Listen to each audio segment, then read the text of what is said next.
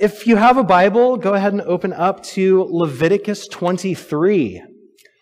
Leviticus 23, we're continuing our way through these Old Testament feasts that we've been in for several weeks. And if we were to just summarize this whole chapter of the Bible in one phrase, we might simply say, "Thou shalt feast." God commands and calls His people to gather and feast and celebrate. Thou shalt feast. So Leviticus 23 details the calendar of Israel's feasts. And as we have been talking about, calendars are not neutral. Calendars tell a story that form the people who live in that story. They make meaning of our lives. And so the feasts of Israel, this calendar tells a story of God delivering His people out of Egypt and into an abundant land that they can call home, and calling them to live as His people in that land. This is the story that we've been tracing through all of these feasts. And each feast builds upon the one that has come before it, just like the plot of a story builds as it progresses. That's how these feasts work. That's how stories work. And before we read today's text, I want to point out a pattern that just really underlines this reality of building and forming and this growing momentum among these feasts. So listen to this. Leviticus 23 begins, the very first thing that's described is Sabbath, which is the seventh day, to rest on the Sabbath. And then after this, it lists 7 feasts, 7 annual feasts. First, there's Passover, which begins on the evening of the 14th day. That's 7 times 2. Then the Feast of Unleavened Bread begins, and it lasts for 7 days. And in the midst of all of that, on the day after the 7th day, we have the Feast of First Fruits.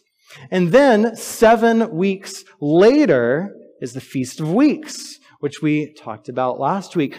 Do you hear this pattern of 7s over and over and over again, building one on top of one another? The 7th day, and then, the 14th day, and then fast forward 7 weeks, and so on and so forth. So it should not be a surprise that the rest of the feasts all occur in the 7th month of their year. The 7th month of their year. And that is where we turn today. Now, as a fun fact, we are currently in the 7th month of the Jewish calendar. That's this month. And the rest of the feasts in Leviticus 23 have all been celebrated over this past month. And so, just as our fall rain has arrived and the cool air comes, we will turn to the fall feasts of Israel for the next few weeks as we continue. So let's read Leviticus 23. We're going to begin in verse 23. Leviticus 23, beginning in verse 23. The Lord said to Moses, "On the first day of the 7th month, you are to have a day of Sabbath rest, a sacred assembly, commemorated with trumpet blasts. Do no regular work, but present a food offering to the Lord." This is the word of God for the people of God. Thanks be to God. Amen. Let's pray. Oh Lord, we thank you for the gift of your word and for not only the invitation, but command to feast together and with you. God, I pray that as we reflect on the words of your scripture together this morning, that you would sharpen our minds and soften our hearts, that we might know you and love you. We pray this in Jesus' name. Amen. Amen. So as this pattern of 7s build and build, the 7th month begins with a trumpet blast. It's the special day of rest and worship to the Lord. And as such, it came to be known the Feast of Trumpets. The Feast of Trumpets. And so that's what we're reflecting on today. Now, there's not a whole lot said about the Feast of Trumpets other than blast some trumpets, rest, and give an offering to the Lord. Right? And so in many ways, it is a very simple feast. But I believe it's also very profound, as we'll see. So today, as we reflect on the Feast of Trumpets, what I want to do is essentially lay out a biblical theology of trumpets. All right? I want to explore some of the ways that trumpets function throughout Scripture and what the trumpet blast means. What does this sound communicate to God's people? So let's take a little tour of some biblical trumpets. The very first trumpet to be seen or heard in Scripture is in Exodus 19. Exodus 19, the people have been delivered out of Egypt, and they've arrived at the foot of Mount Sinai, where God is about to meet with them. And here's what it says. Exodus 19, on the morning of the third day, there was thunder and lightning with a thick cloud over the mountain, and a very loud trumpet blast. Everyone in the camp trembled. And then Moses led the people out of the camp to meet with God. And they stood at the foot of the mountain. And Mount Sinai was covered with smoke because the Lord descended on it in fire. And the smoke billowed up from it like smoke from a furnace. And the whole mountain trembled violently. As the sound of the trumpet grew louder and louder, Moses spoke, and the voice of God answered him. This is the very first time we hear a trumpet in Scripture. And this encounter, I think, shows us the basic meaning of the trumpet blast in Scripture. And what this trumpet does, it does two things. Number one, this trumpet announces the presence of God. Right? The trumpet blasts, and it's a way of saying, God is here. Right? The Mount Sinai was covered with smoke because the Lord descended on it in fire. So they blast the trumpet. God is here. But it does another thing as well. It calls the people to God. It calls them to God. When the trumpet blasts, that's whenever Moses leads the people out of the camp to meet with God. So this is really the basic meaning of the trumpet blast in Scripture. It announces the presence of God, and it calls the people to God. The trumpet says, God is here, and come here. All right? That's the trumpet blast. Now, in Numbers chapter 10, there's some additional instructions for God's people and trumpets. They're about to set off from Mount Sinai to head into their wilderness journey. And God, when they're about to do that, God tells them this. In Numbers chapter 10, He tells them, make 2 trumpets of hammered silver and use them for calling the community together and for having the camps set out. All right, so that adds maybe one more layer of meaning to this. It announces God is here, and it calls the people in together for a meeting or an assembly, but it also gives them direction as they set out. The trumpet says, God is here, come here, and let's go. Let's go. And so it gives the people direction as they set off into their journey through the wilderness. Now this, I think, begs a question for us. Where do we get direction in our wilderness journey? Where do we get direction in the wilderness journey of every day every week. Right? There are always a million things pulling our attention and trying to tell us where to go and what to do. Right? There are ads that are telling us if we just buy this or sign up for that, then you'll be fulfilled, right? You just got to do this one thing. There's work is demanding us to finish those tasks, to meet these goals. There's people who are asking us for attention and affection, right? Or even our own often selfish desires pull us toward whatever kinds of coping strategies we've learned along the way to make it to the next day. There's a million different directions to go, and we could follow any one of them. But in the midst of all of that, this biblical trumpet blast functions as an announcement and a call. God is here, so come here. Receive direction from Him. Receive direction from God. Let Him lead you. Let God guide you. That's what the trumpet calls to the people. Now, here's the thing that we have to understand. The trumpets described in the book of Numbers, as they're gathering and heading off into the wilderness, these trumpets, when they blast, don't magically transport the people out of the wilderness. It's not like the trumpet blast and suddenly, hey, we made it to the promised land. No.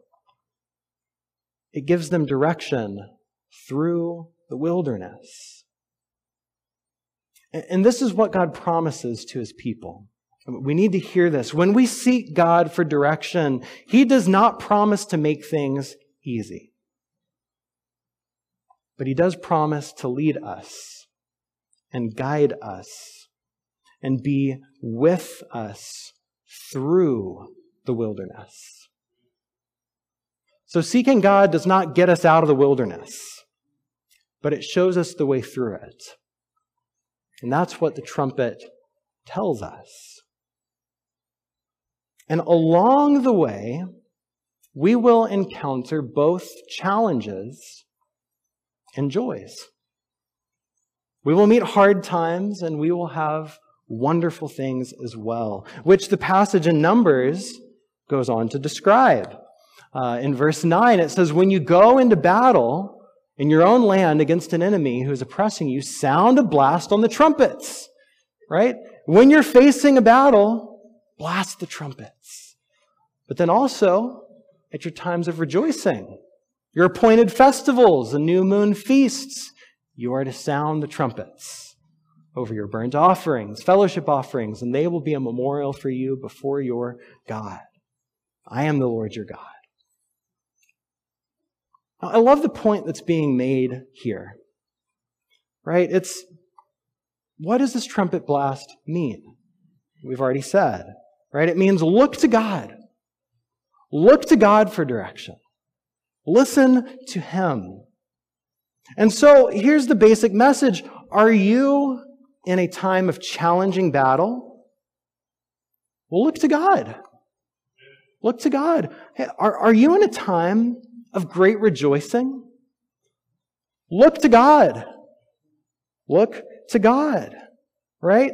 Whether in times of war or peace, times of lament or rejoicing, the message is the same. Look to God. Look to God. Now, my guess is that each one of us functions a little bit differently. So some of us find it much easier to connect with God during times of peace, when everything is going good, right? Life is good, so God is good. That's some of us. And if this is you, then times of challenge and suffering and pain and problems, when they come, not if, when they come, will all become reasons to doubt God. Will all become reasons to withdraw from God, to question God, and often to seek direction somewhere else. Now, there are others of us who may find ourselves much more likely to seek God in the midst of problems and pain and challenging times, and look to Him for direction when things get really difficult. Right in the midst of pain, God, help. Right? And if that's you, then perhaps, and maybe often, it's the good times rather. The easy times, the comfortable times that become moments where it's easy to drift away from God. And instead rely on the comfort of our current situation. And so I want to ask you this question: which of these do you tend toward? Which of these do you tend toward? Which situations do you find yourself drawn to God? You know, life is good, so praise God. Or is it, life is hard, I need God? But then what kinds of situations is it that tend to push you further from God? Life is good, I don't need God. Life is difficult, I don't want God. Where do you find yourself in the midst of this?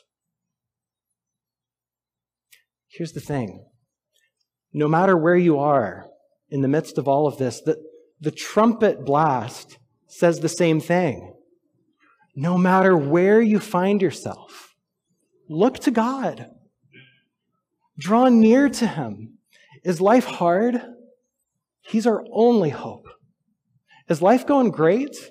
He's the only thing that we can find true meaning in. So let us look to God no matter what. That's what the trumpet calls the people of God to. Look to God no matter what. Now, throughout the history of Israel, the trumpet continues to serve an important function. Right? It continues to make this announcement and call. God is here, so come to Him. As they march into the promised land, they blast their trumpets along the way, and famously, Jericho's walls fall down. Right? When they head into battle, they blast the trumpets. But when they get into the land and they settle, well, then the sound of the trumpets becomes a call to worship God. Hey, it's time for one of these feasts. So they sound the trumpet. Come worship. In the age of the kings, the sound of the trumpet would signal the anointing of a new king. Anytime a new king was anointed, they would blast the trumpet as an announcement. There's a king who reigns. And at once, this trumpet both announces to the people this new king and also calls that king to be someone who looks to God. Who looks to God for direction and does not seek their own. So all along the way, the trumpet serves as this announcement and this call. God is here. Come to Him. Turn to Him. Now, in the age of the prophets, they often use this imagery of the trumpet as a way of calling the people back to God. Come back to God. Perhaps one of the most dramatic examples of this comes from the book of Joel. All right, the book of Joel begins with chaos and destruction. There are locusts invading the land and destroying their crops. There are armies invading the land and destroying the people. It is a disastrous moment, and all of these are images of judgment because the people have turned from God. They have not sought Him. So Joel comes along and calls the people back to God. And in Joel chapter 2, he says, blow the trumpet in Zion. Sound the alarm on my holy hill. He gets people's attention with the sound of the trumpet. And Joel goes on to say in chapter 2, even now, declares the Lord, return to me with all your heart, with fasting and weeping and mourning. Blow the trumpet in Zion. Declare a holy fast. Call a sacred assembly. And so with the sound of a trumpet, God calls the people to repent and to turn to Him. Turn to me. Return. Come. And then the rest of the book of Joel, it's after this trumpet blast that God begins to promise to restore and rebuild the people. It's just after this passage that we get those words that Peter quotes on Pentecost, right? We looked at this just last week. These words, a promise that I will pour out my Spirit on all people. My sons and my daughters will prophesy, right? The armies had come to destroy God's people, but God will rebuild His people. The locust came and chewed up all of their land and their crops, but God says, I will return to you, restore to you all that the locusts have eaten. So the trumpet blast becomes not only a sound, a call to repent, but it also becomes a sound of hope, of good news. And we see this most definitively perhaps in Isaiah. Isaiah uses this hopeful image of the trumpet. He speaks to a scattered people in exile.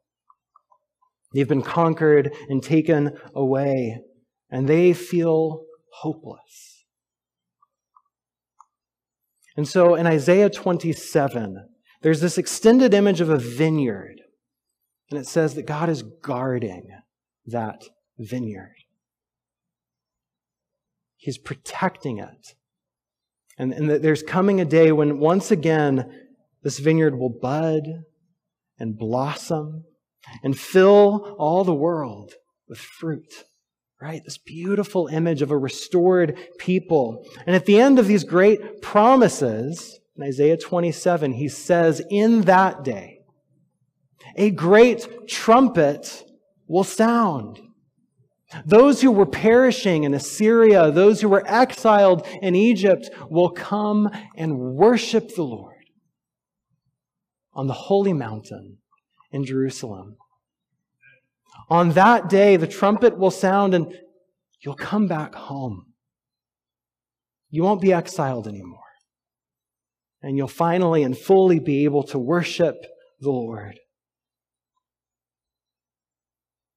And so to a people in exile, the trumpet says, the same as it always has, God is here. So come to Him. Come and worship. Now, this image of the trumpet is carried over into the New Testament as well. Isaiah and Joel had visions, both visions of warning and of hope. And there's a visionary in the New Testament as well. The book of Revelation, right? It's a strange book, all kinds of weird images and visions, to say the least. But in the midst of it, in Revelation chapter 8, there begins this symphony of trumpets. One trumpet after another, after another, after another begin to sound. And at first, these trumpets sound destruction. They sound a lot more like that harsh call to repent that Joel sounded at first. But then, you'd never guess, the seventh trumpet sounds. And here's what it says in Revelation 11. The seventh angel sounded his trumpet, and there were loud voices in heaven which said, the kingdom of the world has become the kingdom of our Lord and of His Messiah. And He will reign forever and ever. And the 24 elders who were all seated on their thrones before God fell on their faces and worshiped God, saying, "We give thanks to you, Lord God Almighty, the one who is and who was, because you have taken your great power and have begun to reign." So the trumpet blasts, and what does it say? God is here. The kingdom of our Lord and of his Messiah, the kingdom of the world, has become his kingdom. He's here. And what else? Well, come worship him. Come to him. We give thanks to you, Lord God Almighty. It's a word of hope, all at the sound of the trumpet blast. And this hopeful vision of the sound of a trumpet is the one that Paul carries along with him. He uses it a few times, but one in 1 Thessalonians chapter 4, he writes, "We believe that Jesus died and rose again, and so we believe that God will bring with Jesus those who have fallen asleep in him. According to the Lord's word, we tell you that we who are all still alive, who are left until the coming of the Lord, will certainly not precede those who have fallen asleep.